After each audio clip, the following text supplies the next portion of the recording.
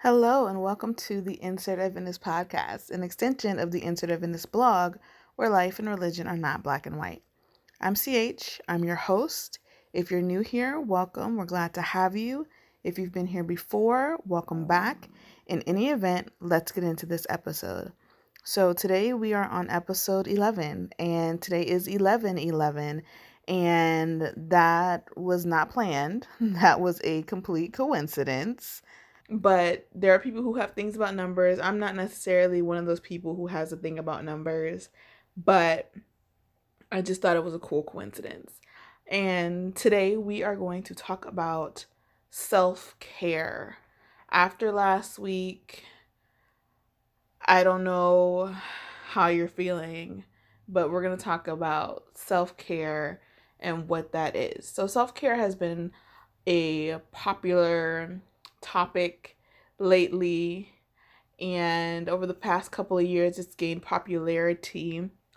And a lot of times when we think of self-care, it's face masks and bubble baths and calming music and just zoning out and not thinking about our problems. But practically, self-care is anything we do to deliberately take care of ourselves mentally, emotionally, and physically. And self-care is things that refuels us rather than takes energy away from us. And so for different people, that looks different ways. Some people, like for me, when I'm stressed, I enjoy baking. Baking has, since I was a teenager, has been a stress relieving thing.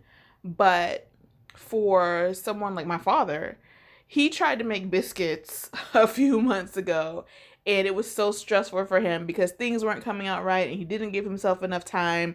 And so that was stressful for him, and that was not an act of self-care.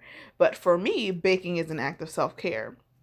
And so I decided to do a little bit of research, a little bit of digging, not so much digging. I just did a quick Google search. But Planned Parenthood had a list of 6 types of self-care. And I thought it was interesting because I didn't know what website I was clicking on. I just clicked on the thing that said 6 types of self-care, and it just happened to be Planned Parenthood. So for those of you who think that Planned Parenthood is just about abortions, you are wrong. So there are 6 different types of self-care. There is emotional self-care, there's practical self-care, there's physical self-care, there is mental self-care, there's social self-care, and there's spiritual self-care, according to this article. Or it was more like a list than an article. But, and even among those things, some of these things won't be self-care to some people. Like I said, everybody's self-care and what refuels them is different.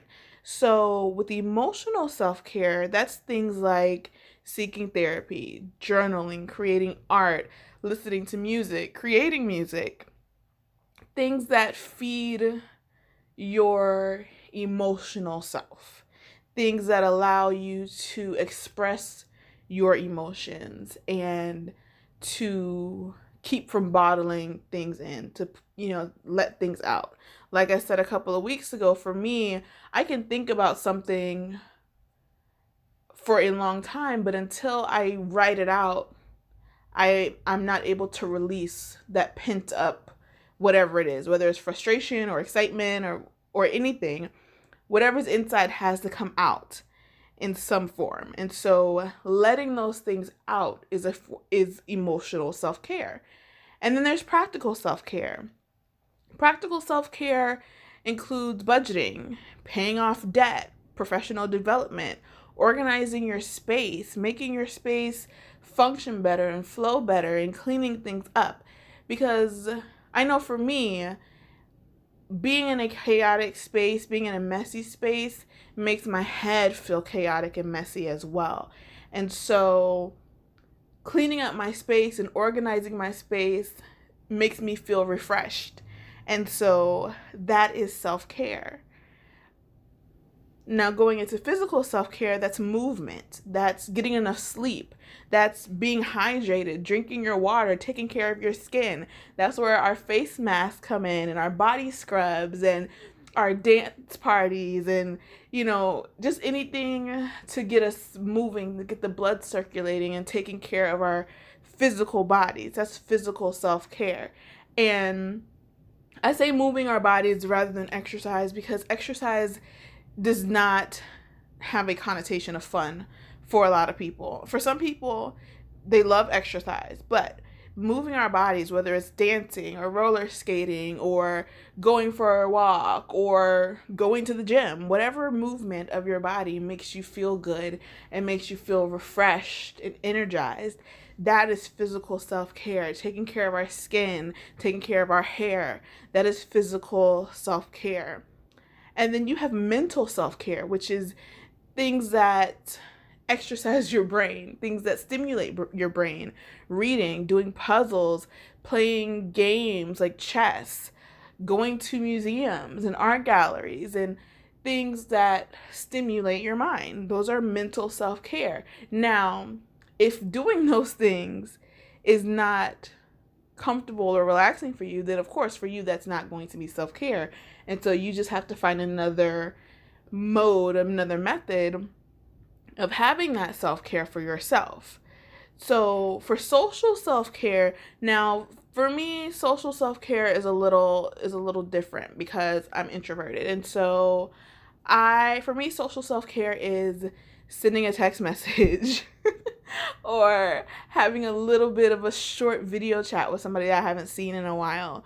But according to the list that I'm basing off of, social self-care is spending time with friends, going to brunch, going to dinner, going on a date with someone special, calling family, spending some time talking to a family member that you haven't talked to in a while, or your parent or your sibling, or somebody that you want to stay connected to and continue to build that relationship with.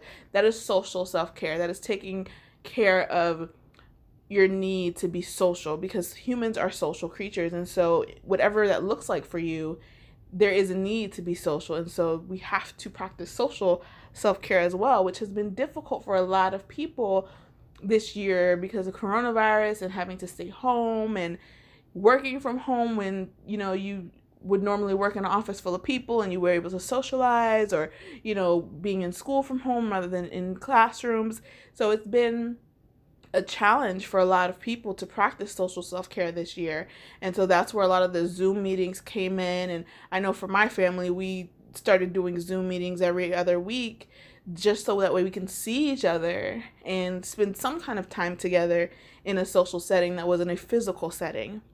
And so lastly is spiritual self-care. Spiritual self-care includes meditation or quiet time. I know a lot of Christian people don't like the term meditation because it feels like spiritualism or something like that. But meditation, spending quiet time, whether it's in prayer or just listening to some soft music, and you can combine your spiritual meditation time with your journaling time.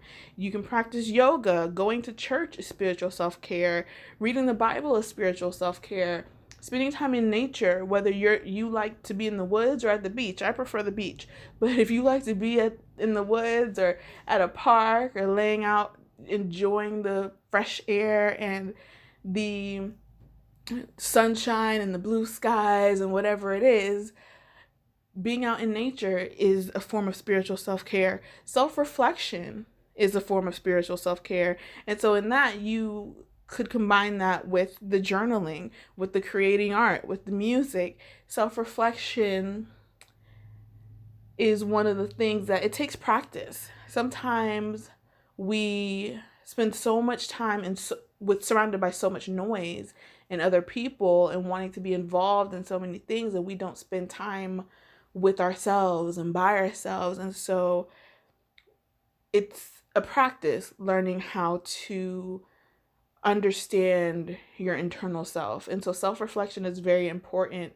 for you to know who you are and how you're changing and what you want and what you need, so that way you can project that to other people. You can communicate that to other people. You can communicate your needs and your wants and your fears to the people that you need to communicate those things to. And so all of these things are things that we should put into practice for ourselves. And this doesn't have to be a daily thing. It can be a weekly thing. It can be a monthly thing. You could say, well, this week I'm going to really focus on practical self-care. I really need to get my budget in check. I really need to organize my space. And so you spend a week on these things, and then next month maybe you spend a week doing something else. Or, I want to spend 30 minutes a day reading or doing puzzles or journaling, and to incorporate these different things into your life. And so for me, I typically combine my physical self-care with my practical self-care. So I'll throw on a face mask while I work on my budget, or while I pay off a bill, or whatever that is, or I listen to music while I'm journaling, or while I'm reading. Reading is something that I enjoy doing. I have a whole blog about it. And so I tend to do that before I go to bed, which whoever they is, the people on the internet, say it's good to turn off your screens and switch over to reading a book or a magazine or something that does not have a blue light before you go to bed. And it puts you into a more restful state, and it calms your mind, and it allows you to get better sleep. And better sleep is also a part of self-care. And so I just challenge you this week to find some ways to incorporate self-care, incorporate emotional, practical, physical, mental, social, and spiritual self-care into your routines. You don't have to do them all at once, but find some ways to incorporate those things and see how that makes you feel. See how it opens up your space and your mind, and see what kind of weight is lifted off of you just by doing some of those things. Because sometimes that thing that you've been putting off doing, that you finally decide to sit down and do, or that appointment you need to make, that is self-care. And so it will relieve some of the stress that you feel. And this is a short episode, and and I think it's important to have short episodes sometimes, and just a quick little thing to help you finish the rest of this year strong. There's only a few more weeks until the end of this year, and so I challenge you to incorporate some self-care into your routine. Let me know how it goes over on the blog at insert_Adventist, or over on the website insertadventist.com, and let me know what kind of self-care you like to participate in. What are you incorporating now that you didn't incorporate before, and how is it affecting your life in a good way? And so with that is the end of this episode. If you enjoyed it, feel free to share it, subscribe, set your notifications, all that jazz. We'll be back next Wednesday for another episode. Have a blessed week. Thank you, and bye-bye.